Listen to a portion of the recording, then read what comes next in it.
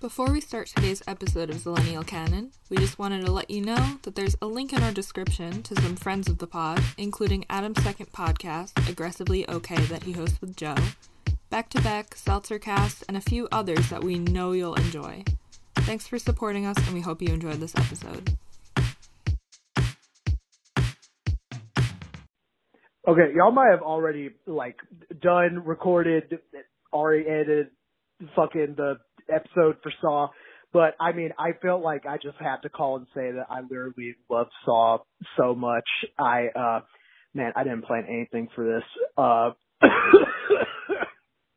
It's me, Zach, by the way, so that podcast, you should listen to it.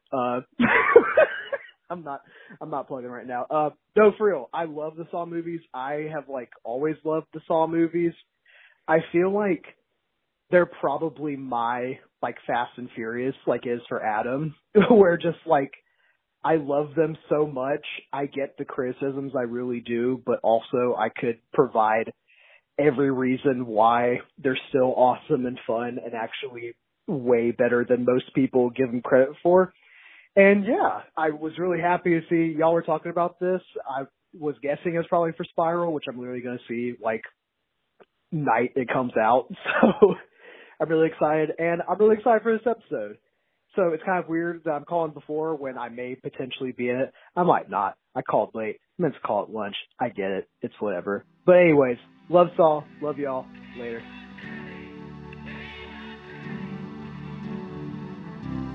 America's favorite little darling, Shirley Temple, has been entertaining us. America's favorite little darling, Shirley Temple. Hi everybody, welcome back to If I Were Trapped in a Room with a Guy Named Adam, I Would Simply Start a Podcast. This is Zillennial Canon. Actually, I'm Kira. Fun fact, we have been stuck in a trap for since August of 2019, Yeah. and that's how we've been recording. That's the studio. It's just the leaky little basement that they're in the first. That's why movie. the audio is sometimes so bad, and it's not because I forgot to apply the de-esser to my audio track last week. Well, it's because I finally sawed off my leg, and I got to go to the mic. Yeah. So, but I just for the first few episodes, I was just recording on a shitty mic. So yeah, Joey's in the corner too. The entire network is actually trapped in the room together. Courtney, Zach, all those guys, you know. So today we're covering Saw 2004, and for this movie, I thought, who better to have on the pod than my good friend Sarah Hall? How are you doing today? I'm doing good. How are you? Doing great. And you know what? Here's the thing. I have said this on my other podcast, AOK, that we've had you on before, but there's no one I trust more to have on for a horror movie podcast than you, because your expertise, your love, your passion for it is unmatched, truly. Aw, thank you for saying that. I appreciate it. Even though I may just be a Ma expert. Nice to know, yeah. Well, we're Ma stans here on Zillennial Canon. Oh, yeah. That's for sure. I'll just make that political statement right now. We support Ma. I'm pretty sure every movie that me and Sarah went to go see together in 2019, we talked about Ma every single time. We hung out. I distinctly remember when we went to go see The Irishman, we talked about Ma the entire time. The whole movie. The whole time. Actually, during the scene where he gets shot, we were talking throughout. We were just like, oh man, Ma would be so great in this. Yeah. Listen, I'm waiting for them to announce Halloween Horror Nights this year. When are we getting a Ma house? Right. I know. Right. Come on. Ma's basement, even if it's not even a house, if it's just a food stand where you could get some beer or something. Ma's basement. No, go to Ma's Keg. Get Ma's Keg just to top you off. They give you red Solo cups. Come on, Jason Blum. We know you're listening. I would kill for that, literally. Oh my god. So Sarah, I wanted to start with you first because we talk about our memories with this movie, but I don't think we've ever really talked about Saw before, me and you. So I'm curious, like, Hmm. what are your memories with, I guess, not only the first Saw movie, but like the franchise as a whole? Yeah, so Saw was actually one of the first horror movies I really got into when I was starting to watch horror. I Mhm. sort of went in the deep end right at the front. Like, I feel like most people start with lighter movies. Maybe they start with like Tim Right. Burton kind of things and then escalate. I just jumped right in. I went Mhm. and saw the like, not the most disturbing ones, but definitely not something a 12-year-old should see kind of movies. Like, I Yeah. saw Saw, Hostel. The Hills Have Eyes remake. I remember watching that at 12. Texas Mhm. Chainsaw. And I remember getting some of the Saw movies on DVD and watching them on my portable DVD player when I was like in 8th grade. And that was That's the like, lineal canon, portable DVD Yeah, players. portable DVD player yeah, check. yeah. I held mine on for way too long. I think till like 2013. Like, I definitely had Mhm. like an iPod Touch by then. Mhm. Don't know why I had it, but yeah, I watched Saw on that, and that's kind of what started my love for horror and movies in general. Wow. Yeah. Okay. Yeah, because I've known this about you. I've known that you're like a horror enthusiast, obviously, but I didn't know that Saw was such a like a formidable point for like the your love for the genre and everything. Hmm. Yeah, Um, it really was. Kira, I'm just gonna Mhm. take a wild guess here and say you don't have any memories with Saw. Um, Not no. I think mostly like I remember like the posters because like I've actively avoided these movies specifically because I'm like I can watch like violent movies, but like there are specific things that I'm like so sensitive to Hmm. that I'm just like I know that it would happen in one of these movies. Like anything with like eyes, like fingernails, like Yeah. teeth, anything with like veins, anything like that. I'm like I know that something like that is going to happen in these movies and I remember seeing like gross like fingernails on one of the posters and I was like no. Yeah.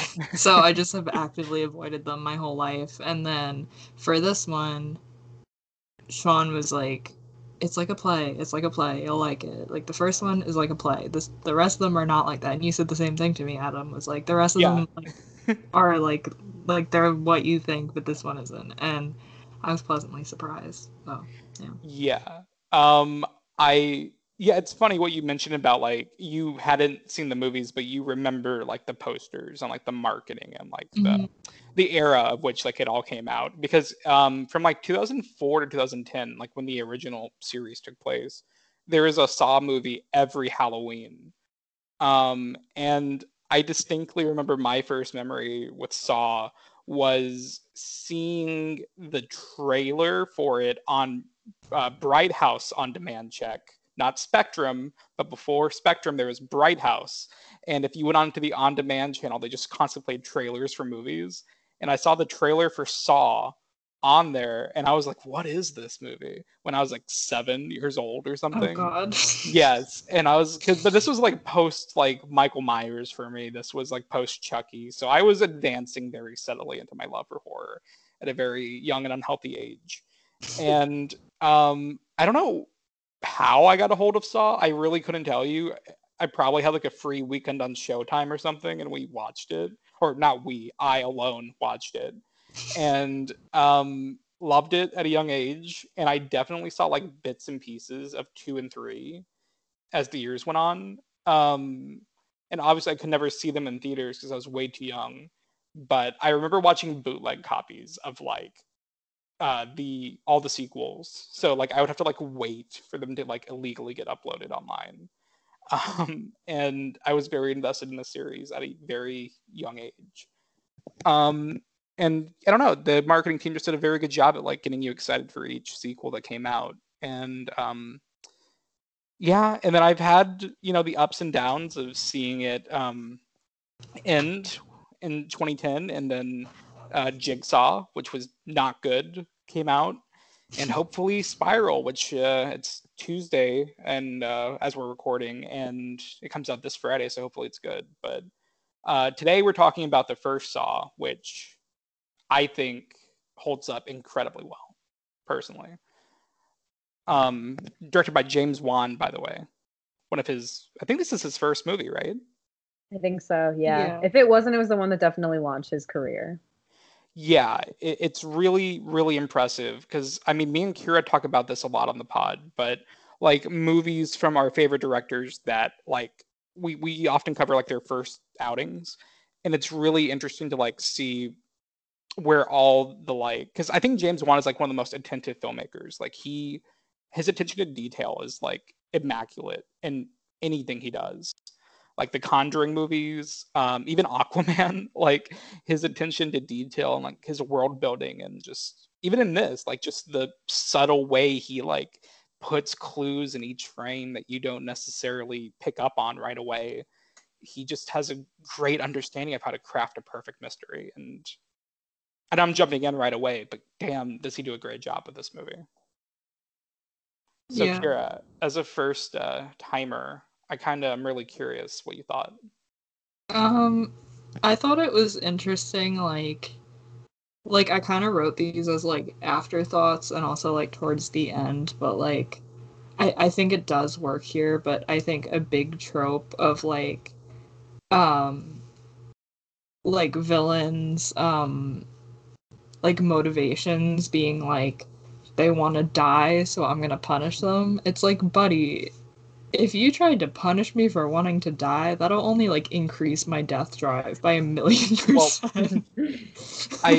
I find it very funny that you already feel that way about Jigsaw because I don't know how you feel about it, Sarah, but I feel like we probably agree. Like Jigsaw in the first movie, you don't necessarily agree with him, but you kind of sort of understand where he's coming from a weird point of view. Like you understand his motives, but as the sequels go on, then his reasonings for trapping people is like, she was upset that her kid died. I'm like, yeah, I'm with you. Yeah, me too, actually. Well, I read about one, and this sounded interesting, and like I've obviously never seen it. This one sounded interesting, that he was like getting revenge on like an insurance company, Yes. like an insurance guy that like denied him benefits or something. And I'm like, okay, that's an interesting direction to go in. Yes, Saw 6 is that one is especially like weird to me because it was the sixth one after like a slew of bad movies. In comes Saw 6, which has, I would say, the best traps of the entire series. It actually somehow says something, which every single one tries to do, but kind of fails at. But it's actually like a legitimately good horror movie. And then the next one's awful too. But like it's just that weird metal piece that's actually really good. Yeah, stream Saw 6 for clear skin. That's my advice. But yeah, there's like, I know there's one, is it Saw 3 that it kind of entirely centers around like someone, like the couple that like loses their kid. And I'm just like, you're making me do some serious mental gymnastics to like villainize these people. Yeah. But I think it's even Saw 6 where there's a character who, I think she's being questioned by Hoffman about like, if the experience of being in Jigsaw's trap, like, because she's like one of the people that gets out and she loses her arm, and then he's like, do you feel changed after you did it? And she's like, I lost my fucking arm. Like, no, I'm traumatized. like, so I think the series is very critical of Jigsaw's like ideologies, but at the same time, again, as the series progresses, of course, it's really interesting though to follow him and his followers because they're, even though it's not a right ideology, they're so committed to it, which is what makes it interesting. Like they fully believe it, even though we don't, which I like. That's what I like about it. So like even just as like as a contained thriller, Kira, did you like find this like effective? Yeah, I definitely think so. I think it was like super engaging and like with all of the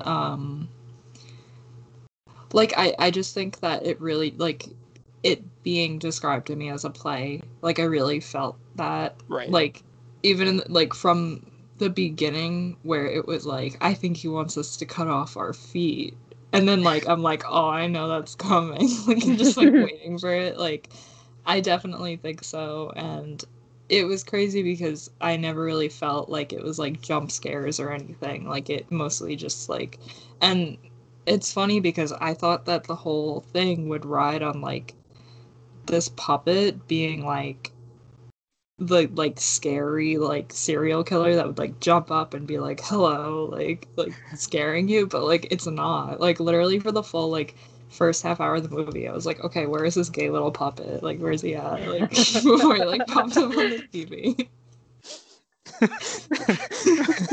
Wait, I'm sorry. This gay little puppet. He has a name, Kira. His name's Jigsaw. No, I'm sorry. His name's Billy the Puppet. My favorite was in Saw 3 where they show Jigsaw's origins of him like building the baby Billy. Like it's like a little miniature Billy. And it's just so fucking funny that he's had this in his head for like 10 years. He's just now making adult Billy. He has like a little Billy in a crib. It's really funny. Sarah, I know you rewatched this for the pod. So I'm curious, like, how do you think it holds up in 2021? So I ended up not actually having enough time to rewatch it, Oh, okay. unfortunately. But I did read a synopsis really quick to sort of remind myself of everything that happened.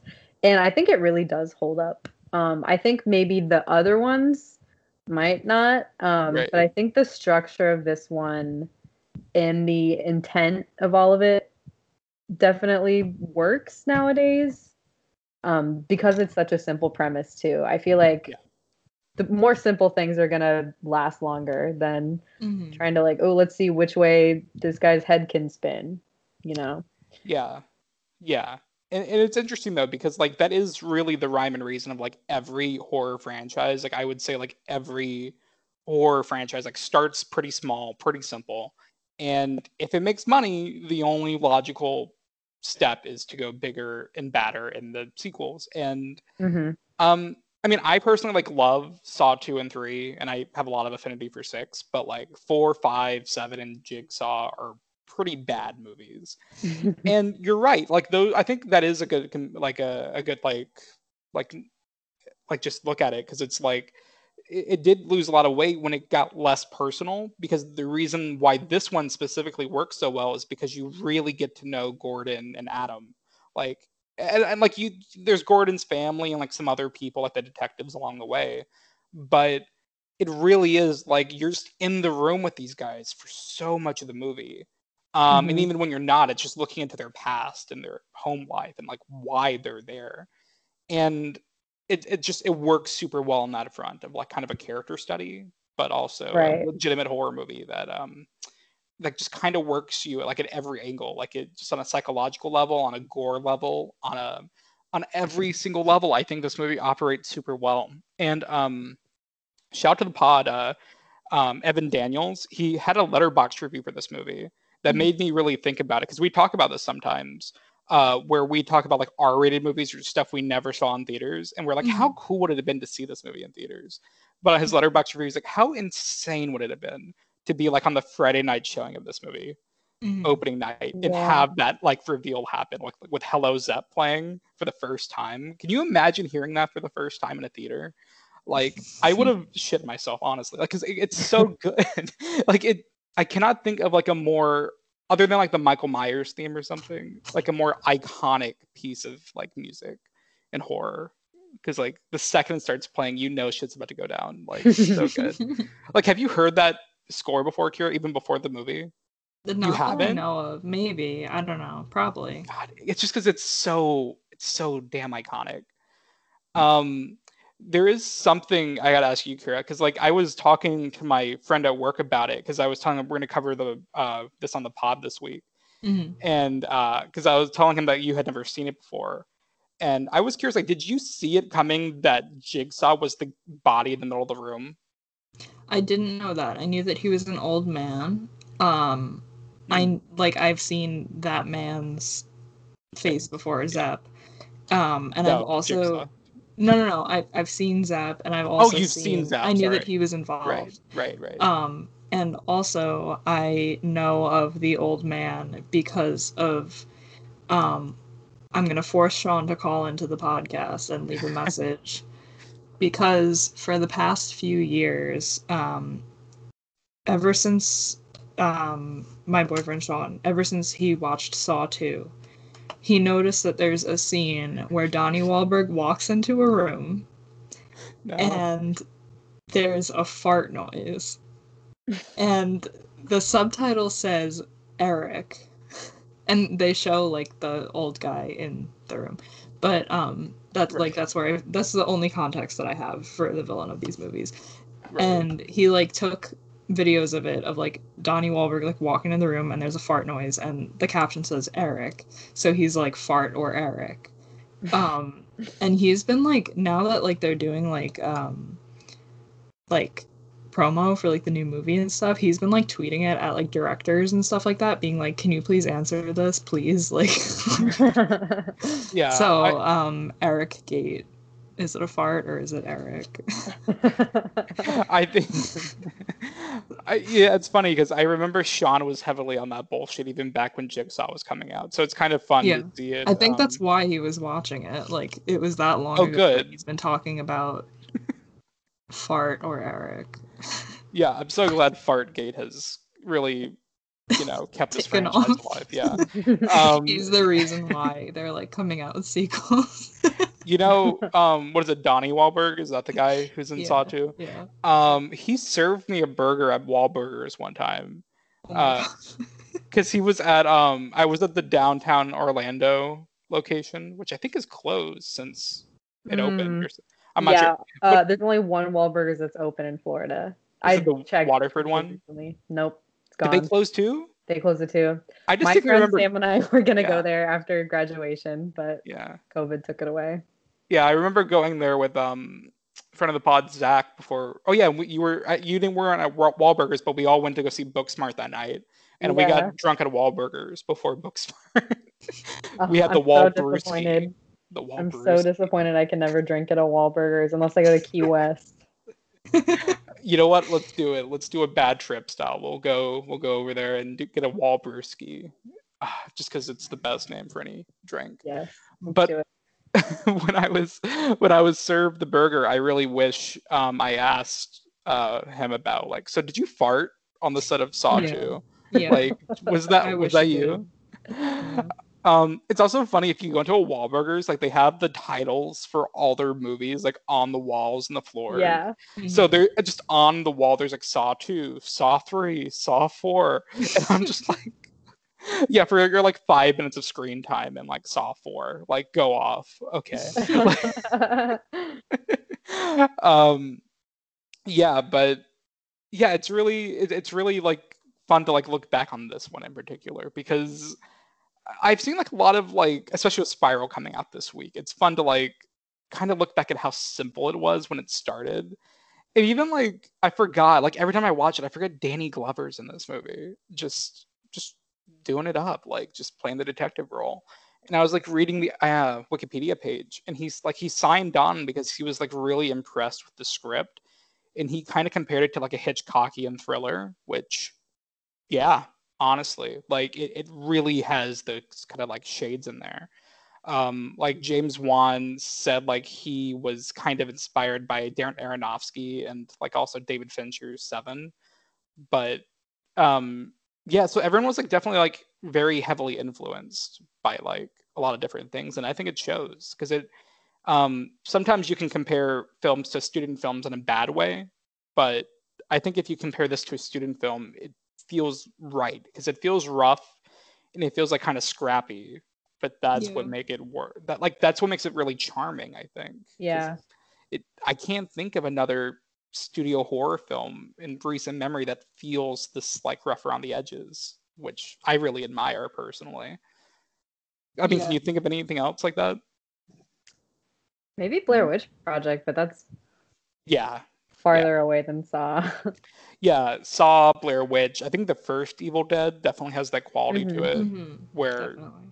I mean, he literally shot that from stuff he bought from Radio Shack or something, and then he had to like return. Oh no, that was Blair Witch. He shot it with he got stuff he got from Radio Shack, and then they returned it to get their money back, wow. which I find so funny. This like you said, how it feels like student film-ish, but like not in a bad way. Like Yeah. I feel like this is just like an extremely well written take on like just like being given a writing prompt and then being like, oh, okay, like two men wake up in a room and they don't know who the other one is. Like that's literally just like a writing prompt, and it's like Literally. they really just like went sicko mode with that.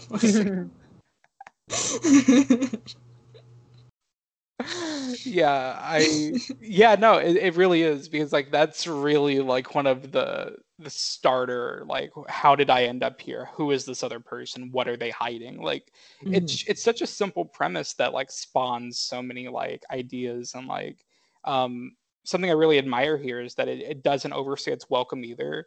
Like it really just knows when to end, which I don't think really any of the other sequels do. Like some of those push like almost an hour 50, 2 hours, but this one is like, what is it, like 95 or something minutes or something like that. Like, oh, it's like 103, but yeah, it's still super short, and it works really efficiently. Like I feel like a lot of horror movies don't, I don't know, they just don't know how to be restrained sometimes, and this one just really does. Like it knows how to just work that. But like, what's his name? Carrie Ells. That's from The Princess Bride and everything. Very interesting casting choice for Dr. Gordon, because this was kind of around the era where it felt like, I don't know, like iconic actors were kind of too good to do horror movies. So you get Carrie in to do it, and now he's like a horror legend, like as far as like Dr. Gordon goes. Like it's really fun to see him, and even Lee Winnell, like who has since directed The Invisible Man and Upgrade. Like he's like incredible. He's really good in this movie. Like really, really good. And it's kind of crazy to me that he's like also directing and writing and producing, because he's like a really good actor, legitimately. Like, did you know all that like back when you were watching it? Because Sarah, because like I forgot, did you said you watched it when you were a kid, right? Like Yeah, had you done I was anything back like, then? yeah, I was like 12 or 13, and I don't think I was like all up on IMDb like I am now when I watch movies. Right. But yeah, I mean, I could be wrong, but I'm pretty sure James Wan and Lee Winnell were friends. And that's the reason why he ended up being in the movie, because it was such a low budget type situation. And that's so cool that two such talented people were able to work together on this. Well, because I remember because me and Kira were texting about it the other day, but the short film from 2003, I believe it's also called Saw. That one stars Lee Winnell as the main. It's just Lee Winnell and like a detective, and that's all it is, in a very shitty CGI bathroom and Billy the Puppet. But it's really impressive to see like an actual student film, and then like a year later they made the theatrical. But I can't remember if Lee Winnell or James Wan directed the student film, because but either way, like they were both incredibly invested in that. And I was reading up on it earlier today. There's some shots in this movie where you only see like a hand or like a foot or something, like especially like when that one detective is coming with the shotgun, like when they're in like going to like Jigsaw's lair, and you think it's the one detective, but it's actually Lee Winnell's body, because they couldn't get the actor in that day to do the pickup shot. So they just have Lee just come in and do this. We're gonna just film your arms and just like notch, and like his head gets blown off, but you only see the body because it's Lee Winnell. Like it's so fun, like how committed he is. And even me and Kira were talking about it the other day. Like he stayed on to be a producer and a writer up until Saw 3, I believe. So sometimes people like they kind of abandon their babies like when they make it big, but no, he stayed committed to it. And he said he was even like really excited for Spiral in a recent interview. So it's kind of cool to see his career take off the way it has. Yeah, I just double checked, and Lee Winnell is the one that wrote Saw. Like the short film, the short film and the movie. Right. Yeah. So because I thought so, because that one is like entirely based around but I think he plays like kind of like the Zepp character in that, because he plays like a hospital, like almost like what Zepp plays in this movie at the hospital.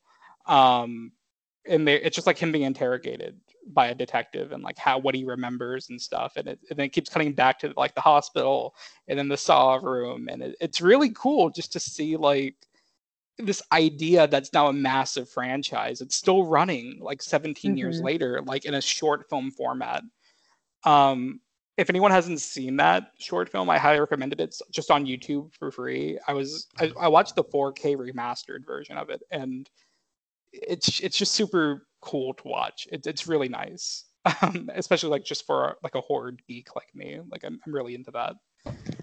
Um, but yeah, like I said, they both give like legitimately like interesting performances here, um, and honestly, like I know Tobin Bell gets like no screen time in this first movie, but I feel like we'd be remiss to not talk about him a little bit because Mm.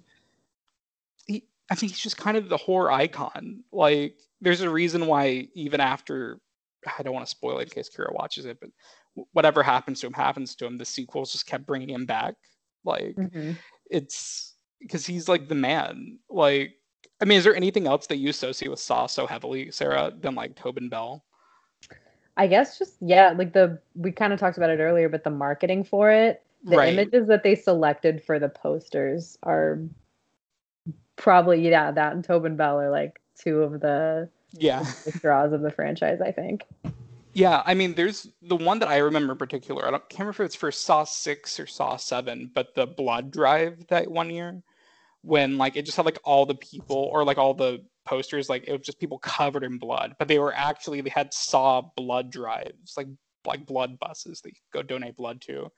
And then if you like donated blood, I think you got a free ticket to the movie or something, Oh my gosh, which was that's so cool. Like just like a really cool thing. that is awesome.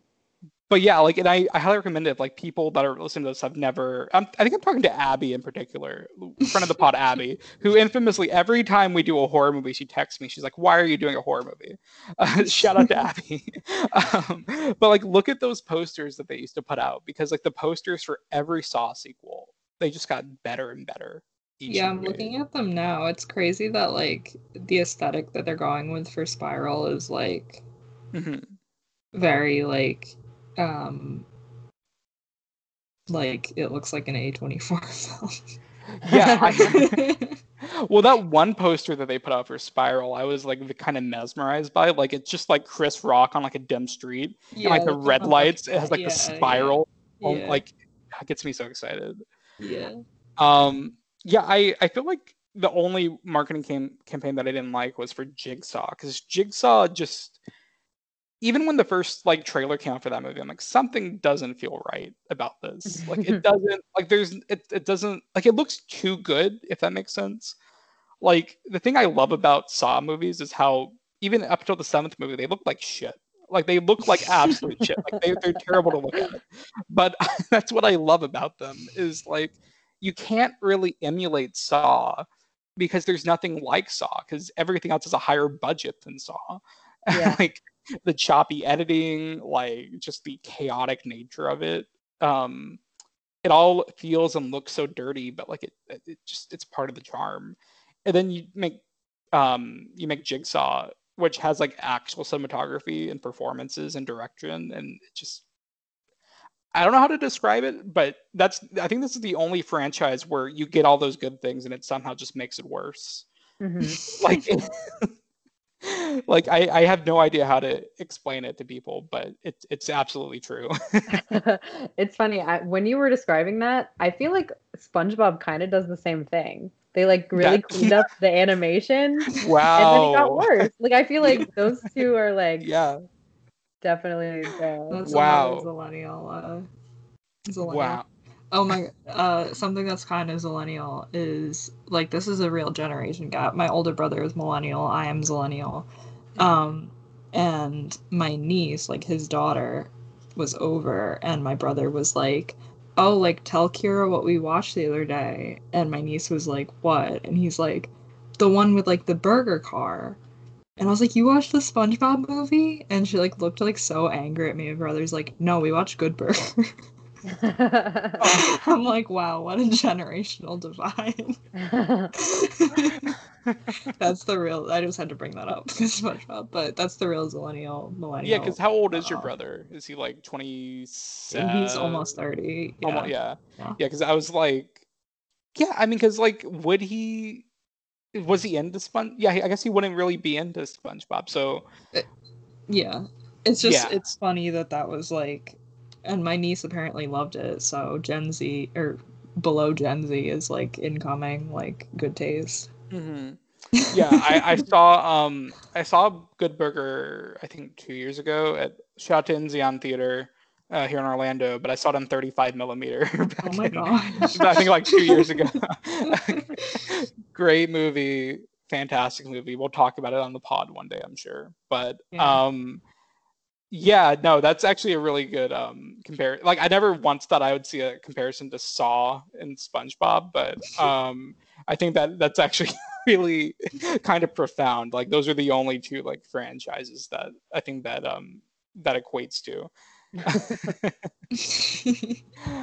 um yeah, like in because I mean especially like in retrospect with like all the other franchises that are getting rebooted with like actual talent behind it, because I feel like especially the Halloween franchise right now that's having this kind of great like revitalization with like Danny Mhm. McBride and Jamie Lee Curtis and all these people, like that's going great because that the last reboot that they did was fantastic. And I can't remember like what else like they're rebooting so many different things. Well, But like, sorry. no, go ahead. Um, so I only saw like the first Halloween like a few years ago, like when they were coming out with the new one. Hmm. And because like I only kind of recently like started watching horror movies, and I Right. was just like shocked at like how just like minimal and quiet it was. Like Hmm. nothing happens. Yeah. And then this past Halloween I watched the second one and I was like, I don't really give a fuck about anything that's happening in this. Yeah. Like, This. because too much is happening. They just like added things. Yeah. And like, yeah, I liked the new ones, but I'm just like, I guess that's not to be like a boomer, but like, I'm like, I guess that's why it's like a classic, because it was literally just like similar to Saw, I guess, that it was just like literally just like an independent film that like Hmm. was just like kind of made. Like, Yeah. The guy yeah. that played Michael Myers, Nick Castle, I believe his name Mhm. is. I think he was paid like $25 a day to be there. Like Yeah. it's kind of insane in retro, and that's why he makes all of his money now because he didn't sign a contract with like whatever company. I know Universal has the rights now. I can't remember if they did the original, but he makes all his money through like fan conventions and stuff because like the Mhm. studio doesn't compensate him, which is really shitty. Yeah. But like at the same time, no one knew what they were signing on for like when they did this.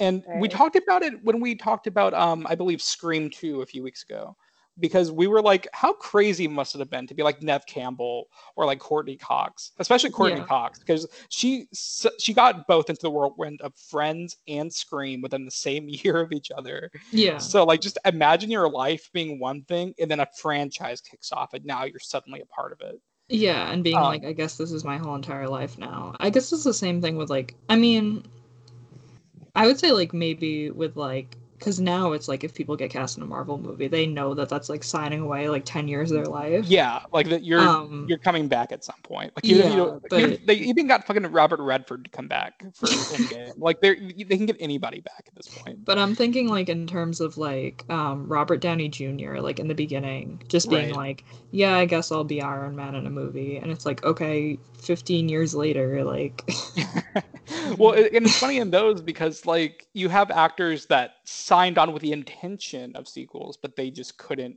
see it through. Like Ed Norton and like Mhm. oh, what's his name? Terrence Howard, who was replaced by Don Cheadle. Like these actors who were just like, yeah, I'm good. Like I have my paycheck. I'm gonna go home now. yeah. um, but it's funny because like I don't think the Saw franchise really had like that, because like we're talking about like those actors who like signed on and like their lives changed. Tobin Bell is maybe the only person in the series that I think life was probably changed because of Saw as far as like acting goes. I mean, like Maybe, Donnie Wahlberg. maybe. You know, Wahlburgers did a number on him just in genuine. Yeah, Like, yeah, yeah. but I think Tobin Bell, like, because now, like, I don't, because I was watching, oh God, I think he's in The Sopranos. I'm 90% sure that's my memory, but he comes in for like one episode when I think it's The Sopranos. Like when Tony is about to give send his son to military school or something, and he's just the guy who's in charge of military school. And I'm like, Oh open God. fucking belt, Jigsaw. Like, I'm like, it's like that one meme that I always turn into what's her name, Judy Greer. It's the Beyonce meme. Judy Greer, and now it's gonna be Tobin Bell. Like,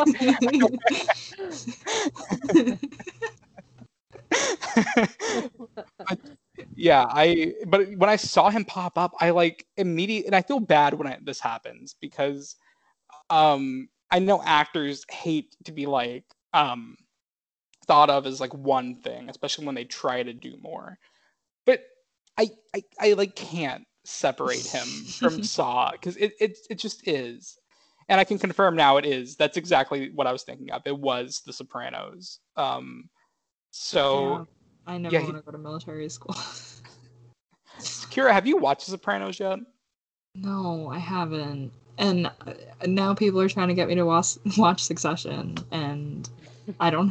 Well, I'll have time after this week, after school ends, but I don't know. I'm bad at TV, as I famously say everywhere, always. It's not even about it being good, because The Sopranos is one of the best shows of all time. I know, there are just too many cultural references. No, it's not even that, actually. It's just because for the past, like, how many months on the pod, you've been like, I love Italians. I want to be part of an Italian family. And I'm just like, here's your chance, Kira. Get involved with an Italian family. The Sopranos are right here. Tony will be your dad. It's fine. Okay. Thanks.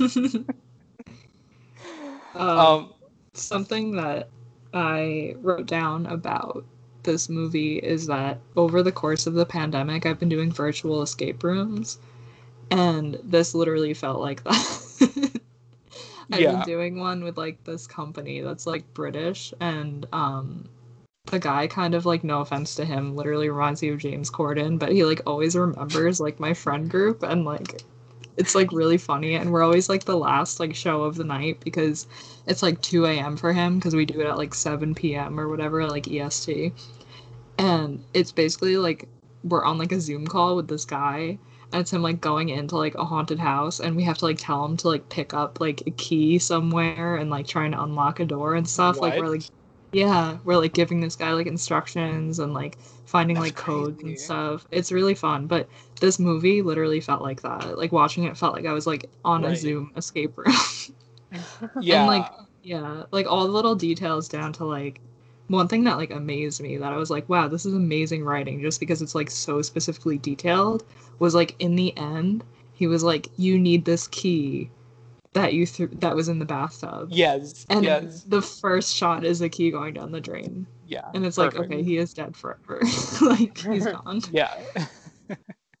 Yeah. That's probably one of my favorite moments in the movie, because I somehow like almost always forget that moment happens every time I rewatch it. Because at the beginning I'm like, oh yeah, what is that? Like, that's going down the drain, because you can only kind of faintly see it. Mm-hmm. Like, it's kind of glowing a little bit, but like, is it a key? Like, or what is it? And then not until the end that you have that payoff of like, oh shit, because like it really hits you at that moment, like the weight of it. Because especially because he's like begging Gordon to like not leave him, and then when he shuts the door, it's just like game over, it's done. It really just, I don't know, like it works on every level. Like I feel like we do this a lot in the pod also, but like I feel like my mom is a good like test for this movie of like if it holds up outside of a franchise or like anything. And I genuinely think my mom, who is like pushing 60, would enjoy this movie just on just like a typical like Saturday afternoon thriller front. Like not like without the baggage of the lore and the sequels or anything. Just two dudes in a room and Danny Glover fucking around and all that. Like like I think it works on that level. And yeah, I don't know. I mean, one day I would love to make a movie that's even half as like smart and like planned out as this is, like every turn.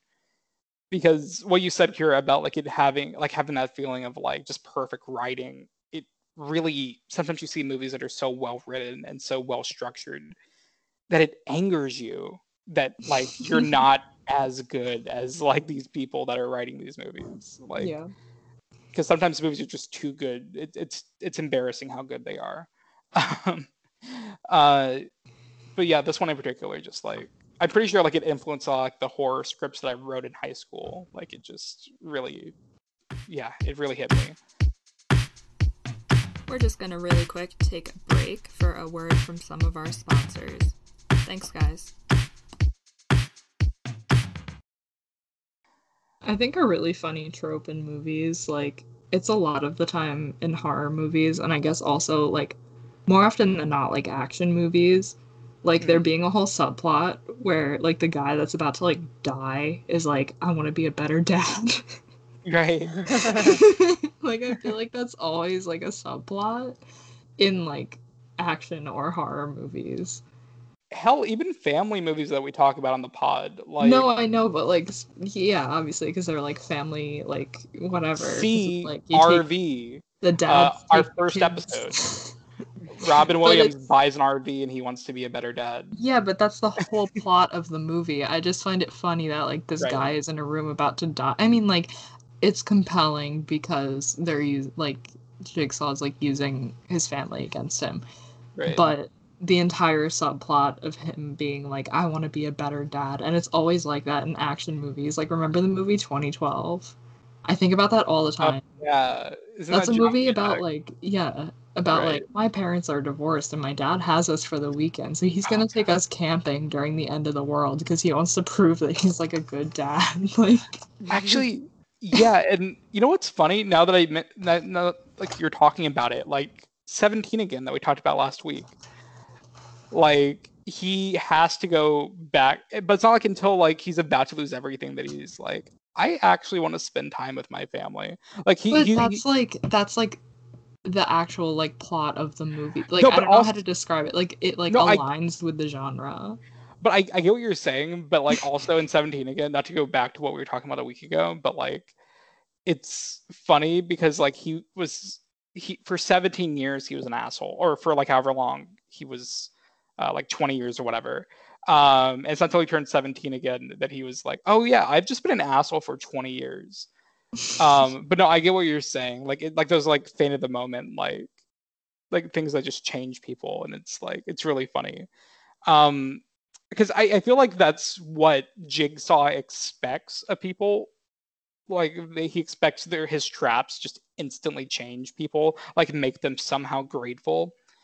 And I think maybe Gordon going off with a will to live is what maybe like inspired him to continue his thing in the sequels. But I guess as you find out in the sequels, that ideology very rarely works on people. And I'm actually, as campy as the sequels get, I'm glad that it like definitely talked about like how fucking stupid it is at the same time. Like just kind of like how dumb it is to like put people in a room and make them like, I don't know, cut off their toes or something. And they're like, wow, I love my mom or something. Like, like I like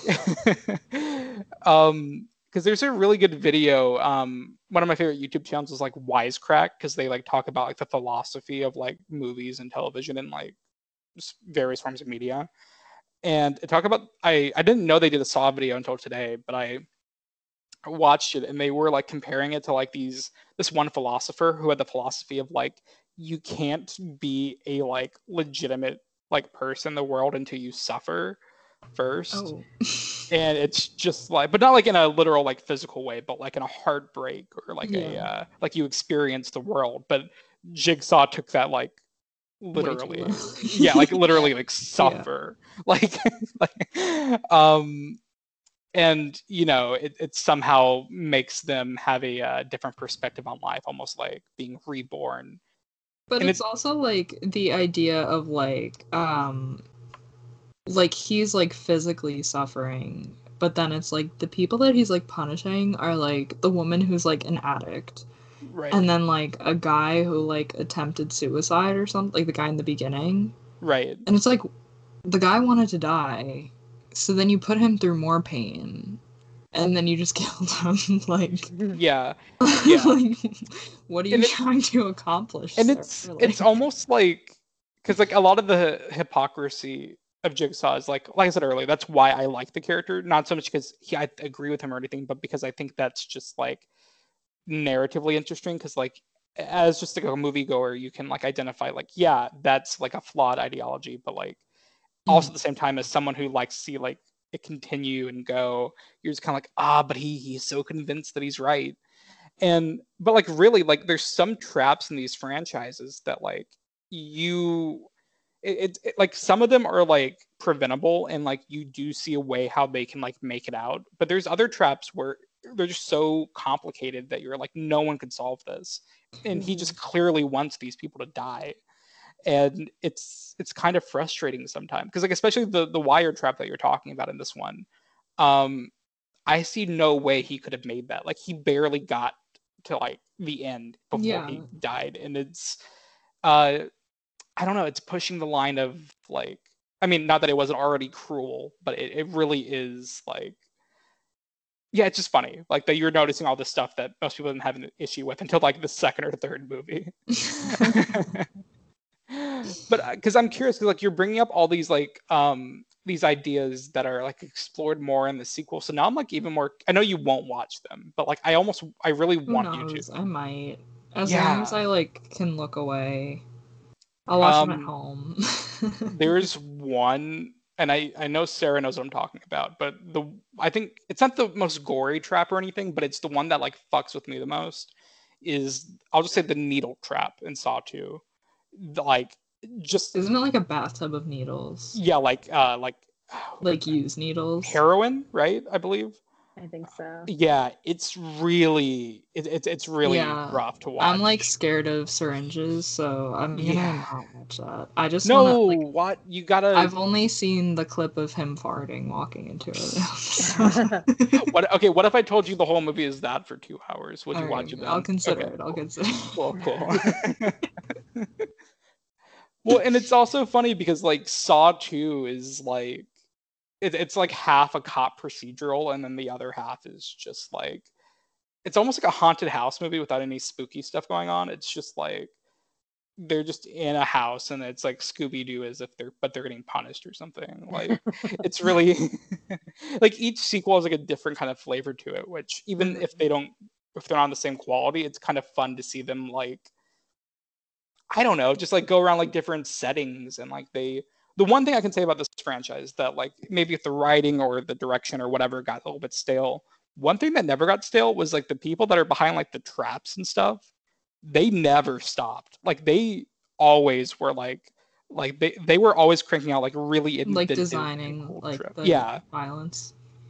Yeah, like it's something I like talk about like Halloween Horror Nights or like even the Final Destination franchise. Like I'm just like endlessly impressed by like even like in the worst movies in the franchise, like the Final Destination movies always have at least one or two really cool deaths that are like wow, that's like really impressive. And I was watching an interview with Chris Rock for Spiral, and he's such a massive Saw fan, and I love him for this because he understood it so perfectly. He's like, look, I wrote the script. He said, but I wrote the stuff surrounding the Saw stuff. He said, I wrote my dialogue and the character stuff.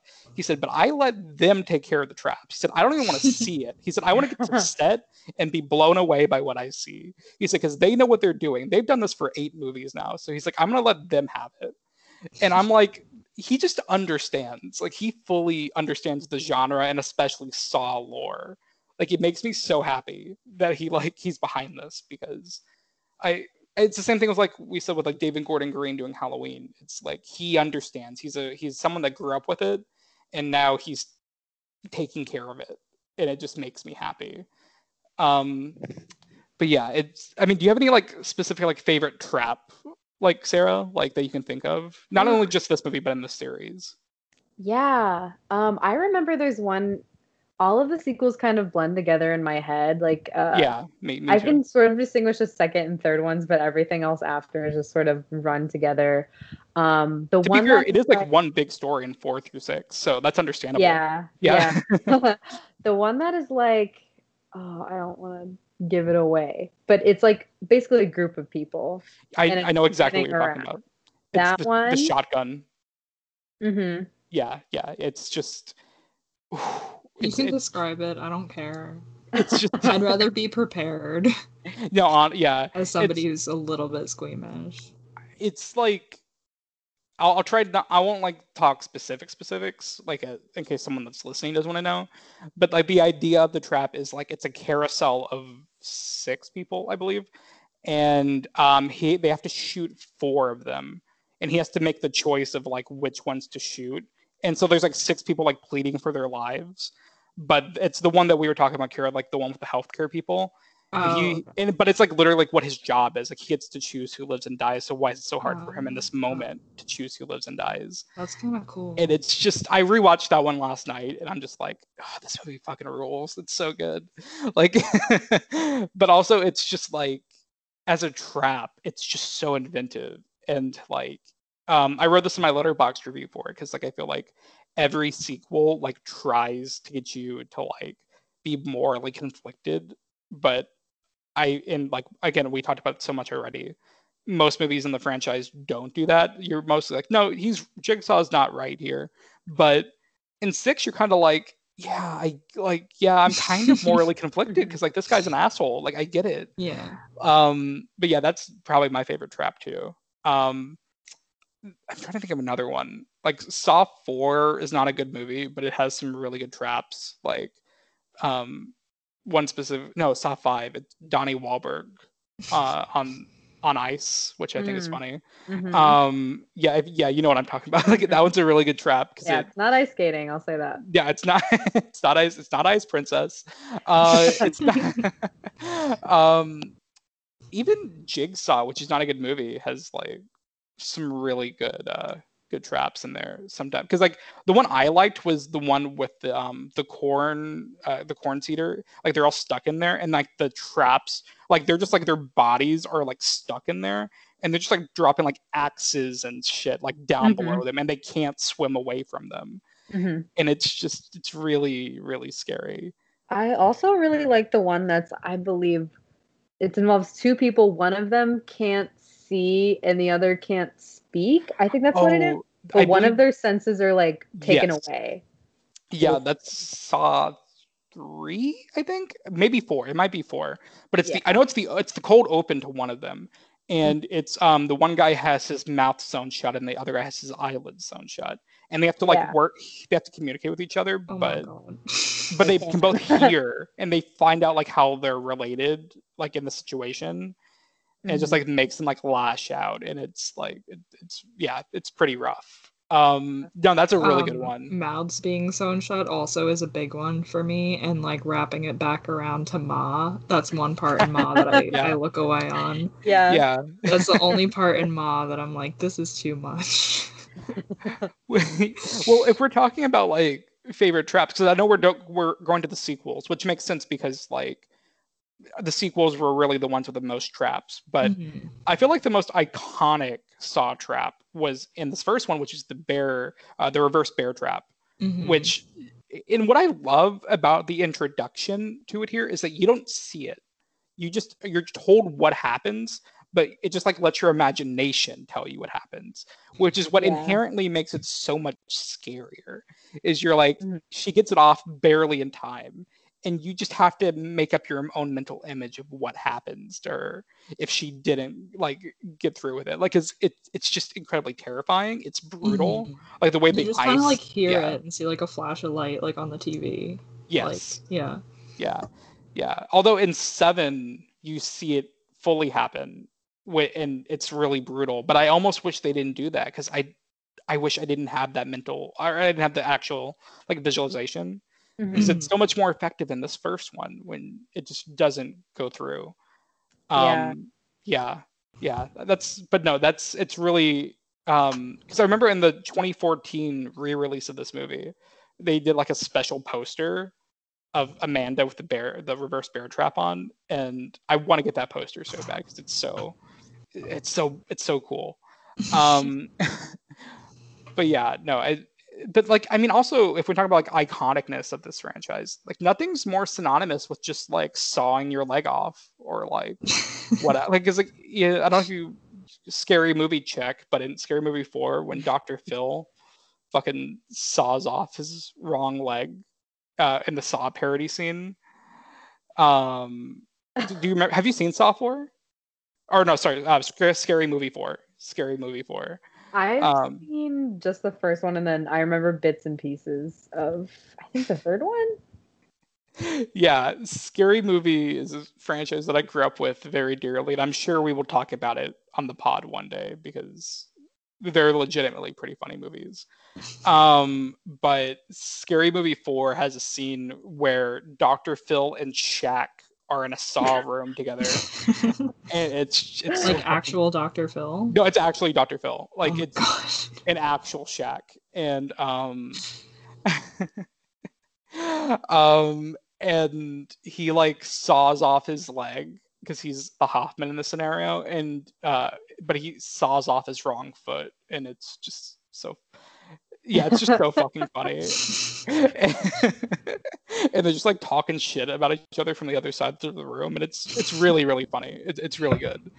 Well, it's like what you were saying about like making up like the traps and stuff, like, and how it's like that with like horror nights and stuff like that. Mm, I feel like these people almost have to like invent things. Like I feel like the most successful horror movies are ones where they almost like make up things that like people wouldn't realize they'd be scared of.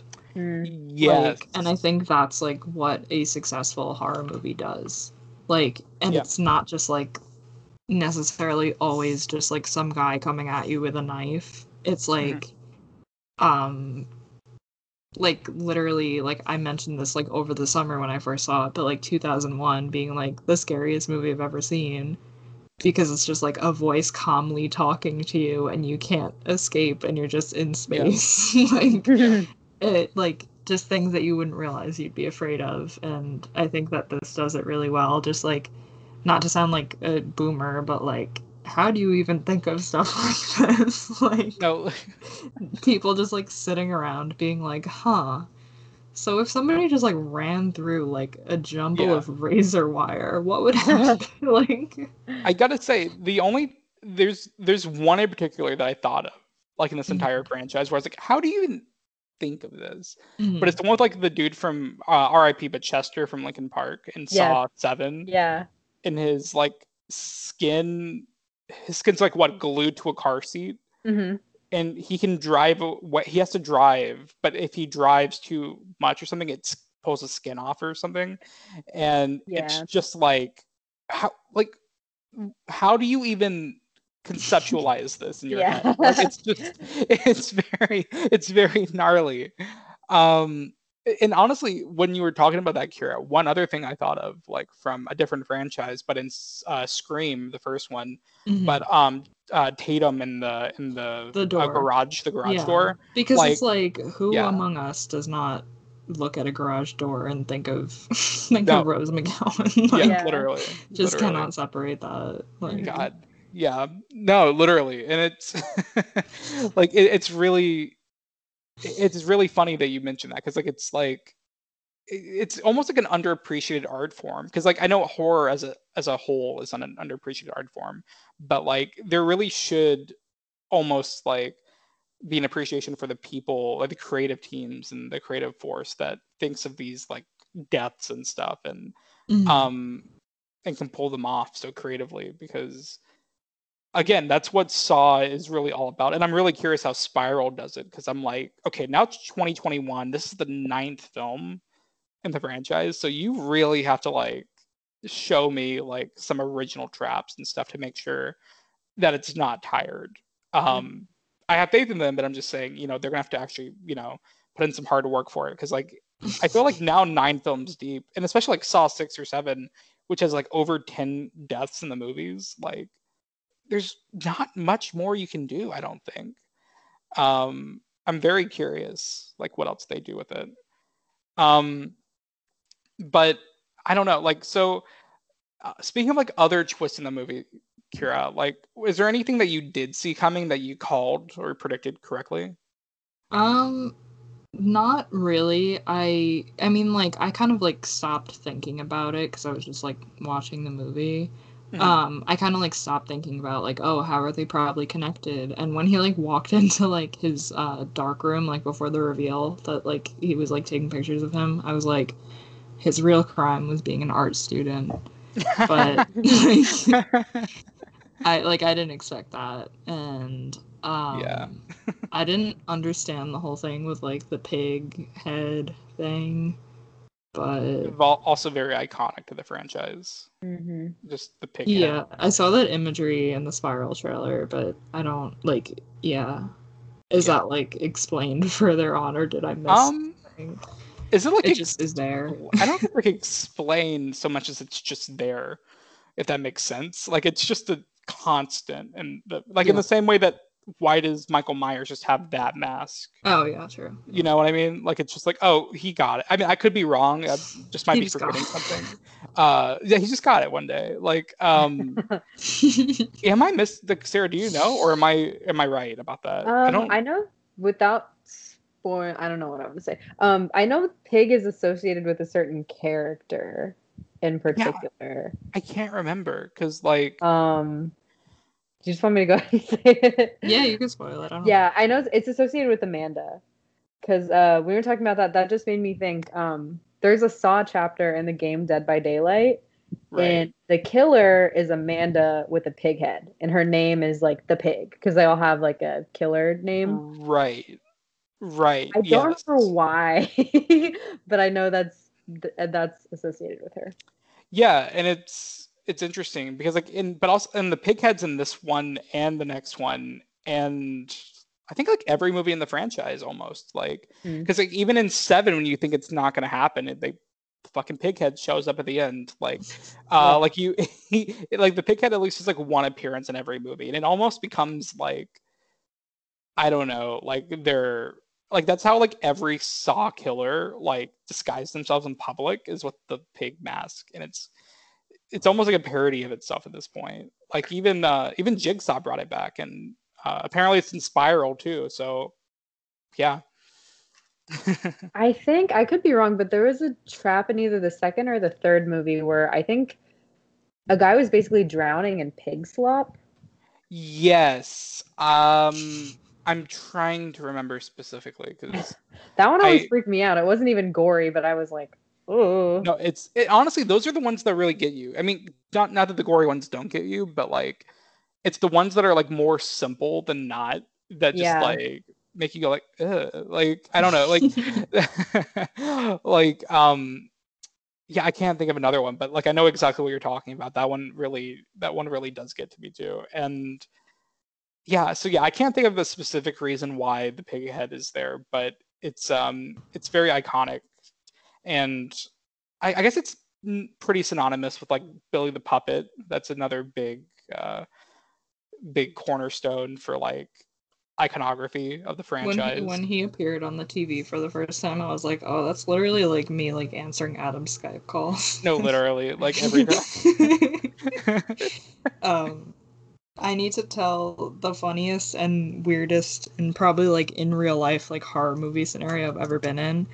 I was working at a retail store, Home Goods, around Christmas one year, and I was like restocking a shelf, and this guy came in, and he kind of had like a lisp, so like I felt kind of bad that I like didn't understand him, but he was asking me, he just kept saying, like, do you sell, like, Slappy? And I was like, Slappy? Like, what are you talking about? He's like, Slappy. And he kept saying, like, Slappy the dummy, but I thought he was saying, like, puppy, like, you, and I'm like, we have, like, toys over there. And it took us, like, 10 minutes, and then he finally, like, we were going back and forth, and I was just like, this guy's, like, kind of creeping me out, because he was getting, like, too close to me and stuff. And he just was getting, like, so frustrated. And it took him, like, 10 minminutes. And he picked up his phone, and he just had a picture of, like, the Goosebumps dummy, like, on his phone. And I was like, no, we don't have that. Wait, he went to Home Goods to get Slappy the dummy from Goosebumps? Yeah, I mean, like, we sold, like, toys, but, like, we wouldn't have Slappy the dummy from Goosebumps. I was like, I mean, Toys R Us is closed. I don't know where else you would get it. Like, it's like that TikTok trend of like saying things back to people. It's like, do you say Subway? No, I said that way. Like, no, but Slappy the dummy at Home Goods. Fucking That's Slappy the dummy at home. It's just imagining him on like a display couch, like heavily discounted couch. two questions. One, was this close to Halloween or was it like midsummer? No, it was like was it Christmas. just It was Christmas. so what was I wanting Slappy the dummy for? To get as a gift, I think. It was like right before Christmas. What? I mean, the kid has taste, whoever like is receiving that gift. No, yeah, but, like, taste, but like, well, I mean, that was my second question. Was like, so what did he want it for? Like, to give if- as a gift. did he say that, Probably. or are I we don't just know. assuming? I just was so like startled by it, and like it wasn't like scary. It was just like, this is something that I've never expected a person to say to me, especially at work. Yeah, ask for Slappy the dummy. Or I wonder. Wait, what year was this? Like the 2018. okay, because I was gonna say, I know Yeah, the no, there was the new Goosebumps, Goosebumps movie. right? Which Yeah. I had completely forgotten about, but I was about to say like, well, Goosebumps hasn't been relevant in like however many years, and then I legitimately forgot. Not only did a movie come out, but it was actually pretty successful, whatever year it came out. Well, So- we didn't sell the merchandise at Home Goods. Yeah, that much is true. Yeah, tell them to go to the Scholastics book fair, and they Yeah, might be right. able to hook them up with Slappy the dummy. Speaking of, weirdly, just like off top, I mean, on topic for Goosebumps, off topic for Saw, but R.L. Stein, his other book, Fear Street, Mhm. they're doing Bringing it to those, Netflix, right? yeah, Netflix. Yeah. I cannot wait for that. Oh my god, Fear Street is what got me into horror. I'm Really? so excited. That was like the thing. Yeah, I read them when I was way like even before I started watching Saw and all that. I must have been like 9. Yeah. Like 8, 9, 10 years old. God, I love those books. Yeah, I definitely have read one of the Fear Street books. I can't remember which one it is. Because I remember at my school, like they had like the weird thing where like you could only check out from the library those books if you were like in 4th grade or above, which was weird to me. Yeah. So it's just for the older kids. But sometimes I would like just grab it and like read it like in the back, and then I would put it back Mhm. and without checking it out.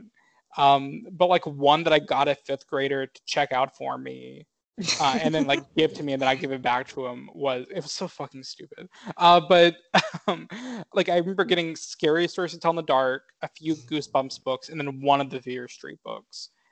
And whatever Fear Street books that I read, like I can't remember which one it was or what it was even about, but I remember that it made me like really legitimately scared. I can't remember. I'm trying really hard to, but yeah, it's really interesting. And they're also going like full like PG-13 or like maybe even, I don't think it's gonna be R. I can't imagine it's R, but it's they're going all the way with it, which I'm excited about. Like Yeah. I can't remember. I literally read every single Fear Street book, not the spin-offs, those were like different. But right. I know they were definitely edgy. They would definitely push like PG-13 plus, if I remember. Right. Well, that's what I remember liking about Scary Stories to Tell in the Dark, because it felt like when I checked those books out from the library, I was like, this feels illegal. I'm into it. Like Yeah. I was like I really shouldn't be reading this book, but I am. And yeah, whatever Fear Street book I did read, I remember feeling that way with it. And I'm not saying like I'm not complaining about it or anything, but I feel like the Goosebumps movie that I saw recently, like the newest one with Jack Black, it was like fine or whatever, but I was kind of like, they definitely like leaned heavy into comedy, and that's cool, that's fine, like I'm not complaining or anything, but I was like, but also at the same time, how cool would it be to get like a legitimately kind of spooky Goosebumps movie, like for modern audiences, like just something kind of like lightly scary for kids, like just a little bit, because those little like home to video movies that they did back in like the late 90s, early 2000s were like kind of spooky back in the day. I think so, at least, or maybe I'm just like misremembering them. But if they play like the Goosebumps theme in Fear Street or something, I'll be like the Avengers Endgame crowd when that happens. Like, One year on Halloween, I think it was just like 2 years ago, I went to like it was at like a tiny marionette theater somewhere in Brooklyn. And it was like a storytelling event, and it was hosted by R.L. Stine, and it was just a bunch of like local like young writers who like wrote like horror short stories, and they were reading it, and then like he like ended the night like with like a story that he wrote, and it was like really cool. It was just like That's on really like nice. tiny benches in like a marionette theater, and then they had like kind of like comedic like creepy little like puppet shows in between like the authors and stuff. It was really fun. It was cool. That's really cool. I'm Mhm. as always, every time you tell a New York story, I'm just like jealous. It's annoying. We don't get anything like that here in Florida ever. You have Hoot. I do have Hoot. That's true. But we're pushing 15 years on Hoot now, and I feel like it's time we get something else. Yeah. Me and Joey can only go to Zaxby's parking lot so many nights in a week before it's grading. I mean, we can do Raising Cane's next time it opens, but like otherwise, we're just running out of ideas. I mean, come to New York and see Jimmy Buffett with me this summer. Kira, I have Margaritaville. Okay, I'm covered. One thing that I have to ask about the further sequels, do they ever address what happens if these guys need to like go to the bathroom? Well, like the victims. Yeah. I'm pretty sure they just shit themselves. I Right? mean, but this is the kind of movie that like would address that. Have any of them addressed it? I can't remember. Like, oh, like you pooped in your pants, haha. Like, just adds to the misery of it. I'm almost. I don't want to say for sure, but I think in the second one, because it takes place in a house, there's a scene where one of them tries to use the bathroom. I think, but then like the door is locked or something like that. I can't remember. But I mean, they also can't really eat.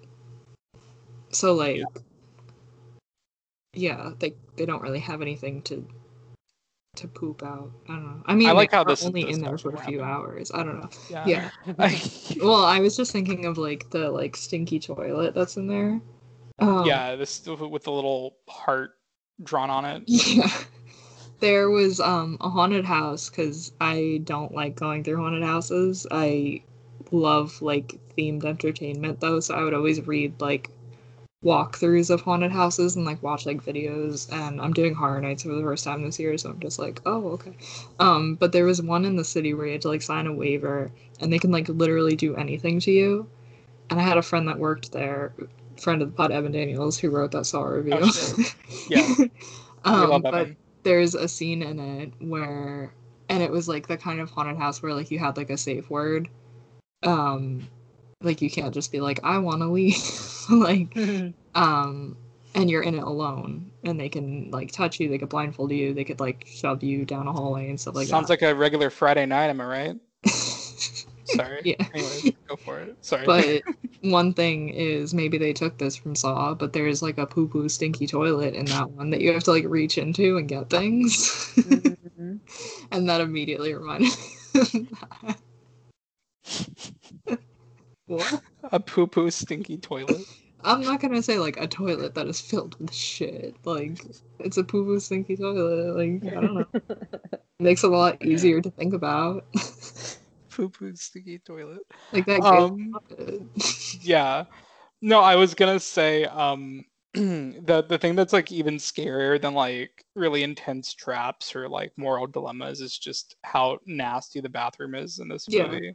Like it's just like every time he has to like put his hand like down a drain or like in the tub or the toilet or anything, or even touch the pipes, I'm just like, "Bleh." Like it's I don't like that. Yeah. I'm like, they can't wash their hands. Like, I know that like these people, even if they get out, like they're gonna be like sick. Yeah. Like, yeah, it's disgusting. Yeah. Like friend of the pod, because I'm seeing Spiral with him on Thursday, and we were talking earlier about Saw, and he was telling me that there's a Saw themed escape. Or so Fred didn't mention his name, Zach Perry. He was telling me that there's a Saw themed escape room in Las Vegas, and I kind of want to. I haven't looked into it, but it sounds really cool. Just the idea of like an actual Saw themed escape room. Like I actually, yeah, let me look it up. I feel Saw. like kind of all escape rooms are inspired by Saw. No, but like Yeah. literally Saw licensed, like Well, literally like by Lionsgate or something. Yeah, I'm looking at it now. Like they have like Billy the Puppet, and like they have. well, support your local escape room. They're building one like down like 5 minutes away from me. I'm not sure when it opens, but it sounds really cool. I'm definitely gonna try it out because I've never done an escape room before. Oh, really? Yeah, no, I've just never. I have one of my best friends, shout out to Clarissa if you're listening, but she's like a manager at one, and she keeps trying to get me to come over and like do it. She said she'll like get me in for free, and I'm just like, I don't know what's stopping me, honestly. I think I'm just like scared I'm gonna be too dumb for it. Like I don't, because I'm just gonna be stuck there and I'm like, this bitch is just never gonna figure it out. Let's just like let him out. Like Well, you're it's not gonna die at the end. Like it's not. yeah, Saw. but I don't want to feel stupid. Like I don't want to feel Yeah. like they have to help me. They're like, okay, Adam, go this way. Like, and I'm just gonna, I'm just like too dumb because like every time like people like figure out riddles in movies, I'm just like, I would have never got that. Like I would have Yeah. literally never thought of that.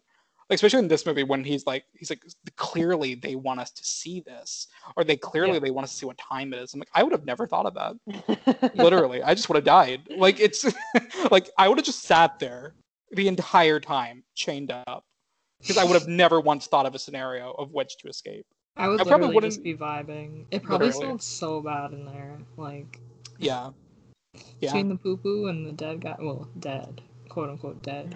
quote unquote dead guy. Yeah. What if you were I- Jigsaw trying to lay down and pretend to be dead for like however many hours and you just had Yeah. fart or Yeah. something? Like, can you imagine that? Yeah. As we know, there are characters that do fart in this franchise. So. Yeah, Um, ask Donnie. That might be a good one because he didn't shit the entire movie, but clearly he had to. Yeah. God. I'll go to like a Q&A and ask him that. I'm gonna make it my life's mission to figure this out. Like Yeah, we have to. Sean already has that. So you get the southern. You cover like if there are any screenings in the south. We'll cover if there are any screenings in northeast. Absolutely. We'll get a California unit to cover wherever Donnie Wahlberg is at any given time. You know when they realize at the end of this movie that it was what's his name all along is Jigsaw. Mhm. It's like he's been under our noses the entire time. It's gonna be like that's me with like knowing I met Donnie and I wasn't able to ask him about that. I'm just like I had him in the grip of my hands and I couldn't ask. I was too enamored by the Wahlburger. Did it taste good though? It was actually genuinely one of the best burgers I've ever had. Oh, And I went entirely for the bit, but it was actually pretty delicious. Yeah, I've never gone to Wahlburgers seriously. I'm always like, let's go to Wahlburgers. Isn't that hilarious? Yeah, isn't it? It's so funny. Like, Yeah. but also low key, it kind of slaps. It's kind of really good. Oh god, that really, honestly, the thing that ruined my night tonight was finding out that they closed the one by us. Because now I'm just like, damn, it's Yeah. always been in the back of my mind. So Sarah, like, any final thoughts, I guess, on Saw? I really want to rewatch all of them now because Yeah. I remember the first one pretty well, the second and third one decent, but the rest of them I'd have just like very vague ideas of, and I'm like, oh, I really gotta get back into it. And Yeah. I'm really excited for Spiral too because I've read some really good things about it, and it looks Yeah. like it's going in an interesting direction. Yeah. Yeah, I think unlike any other horror franchise, like the Saw sequels, like they very much went the episodic route. Like I think especially like 4 through 6, especially where like super like one like especially like in Saw 5, like someone opens a box and you don't see what's in the box until Saw 6, and it's like, okay, that's not how movies work. You don't do that. Like it's just, like this isn't the CW. Like we're not tuning in next week. Like we have to wait an entire year. But yeah, I think it's because I'm rewatching them all right now on if you guys have HBO Max, you can watch any of the sequels on there. They have it up till Jigsaw, which Jigsaw is on Peacock because we love all our different streaming services apparently. But yeah, Saw 1 through 7 are all on HBO Max right now, and awesome. I think they restored them all because they all look really really good on HBO Max. So Yeah, I was scared a little, like, in the beginning. I didn't realize that, like, the lights were off in the room, and I was like, why does this look like shit, and will I not be able to see anything for the rest of the movie? And then I realized, like, the lights were just off in the room. Yeah. Yeah, no, it's really really atmospheric. Kira, how about you? Any final thoughts? Personally, I think that this movie is just about gently tossing items back and forth between you and your bro. And I liked it, and I would consider watching the rest maybe if I have time. I always say if I have time, I'll watch anything. I just I don't have the focus to watch any one movie unless I'm forced to, so. That's the best thing is like we can make Kira watch anything. It's just that's what the pod is for, honestly. It's just to make her watch shit that she would not watch otherwise. That's how I'm gonna get her to watch Dougal one day. Yeah, I've seen Dougal, bitch. Lenny the Wonder Dog one day, starring Oscar Isaac. As Fartman or something. Detective Fartman to you. Yeah, sounds like another detective I know of. I wonder if Dottie met Detective Fartman. Do we think? He's worked with him on a few cases. Detective the cases in question. His bathroom breaks on set. There's a civil lawsuit about bathroom hours on set and like how many bathroom breaks you get. And it's like, who are our best detectives? Detective Fartman and Detective Stinky Pants. Anyways, I love reverting to like poo-poo stinky humor. It's the funniest thing in the world to me. I was literally talking about that last night. I'm like, I spent like most of my life like developing an actual personality just in my 20s to revert back to poop humor, and it's like actually pretty sicko mode, honestly. No, I think no, it holds up super well. It's a great movie. Easily the best of the franchise. I can't imagine any of the further sequels ever topping this one because it's just so damn good. Again, even just as like a isolated mystery separated from like the complicated lore of the series, it just works really well, and it's super iconic, and it's definitely lineal canon. Like it's definitely like one that set the stages for a lot of because I feel like torture porn in general became very kind of prevalent, like as a genre almost. Like there's that really off-brand movie, The Collector or The Collection or something, that came out like in 2009, and it was basically Saw, but he goes into people's houses and does shit, and like it's like basically Saw. So it's kind of fun to see like how many movies tried to emulate Saw but never were able to do it. Yeah. Just because the visual style is unmatched, and yeah, it's really fun. Once again, always want people that are listening to tell us what their memories are with Saw. I'm sure we'll get some voicemails. One about a certain detective who's stinky, but if anyone else... I've been texting him, reminding him. But if you didn't send in a voicemail for this episode, definitely like let us know, because I'm curious if anyone else just had like a traumatizing past with Saw and is just now unhealthily into it as an adult like I am. Sarah, thank you so much for coming on the pod thank you so much. Yeah, of course. Anything you want to plug or anywhere people can find you? You can find me on Twitter at Sarah_HAII, and I would plug my letterbox, but I haven't used it in like a year and I forgot my username. That's Honest- the way to do it. Queen shit. Yeah, I really wish I was at that point where I just forgot my Letterboxd username. It would be very beneficial to my health, honestly. You guys can follow me on Twitter at Adam_not Sandler. If you're in Orlando or the Central Florida area, I plugged this on all the social medias, but this weekend on May 16th at 1 p.m. at the Enzion Theater, me and Joe Salamone and the rest of Aggressive OK Productions will be showing our film Spike in theaters for the Central Florida Film Slam, and we're all really excited. We're all going to be there presenting it and rigging the boat. Just kidding. But no, we'll all be there, and I don't know if you're in the area and you want to stop by, that would be pretty cool because, yeah, we're all really proud of it. So, yeah, check that out. And if you don't want to go, or if you're not in Orlando and want to see it, it's also just on YouTube. So, check it out either way. Nice. That's so cool. I love it. Thank you, Kira. Thank you. Yeah, of course.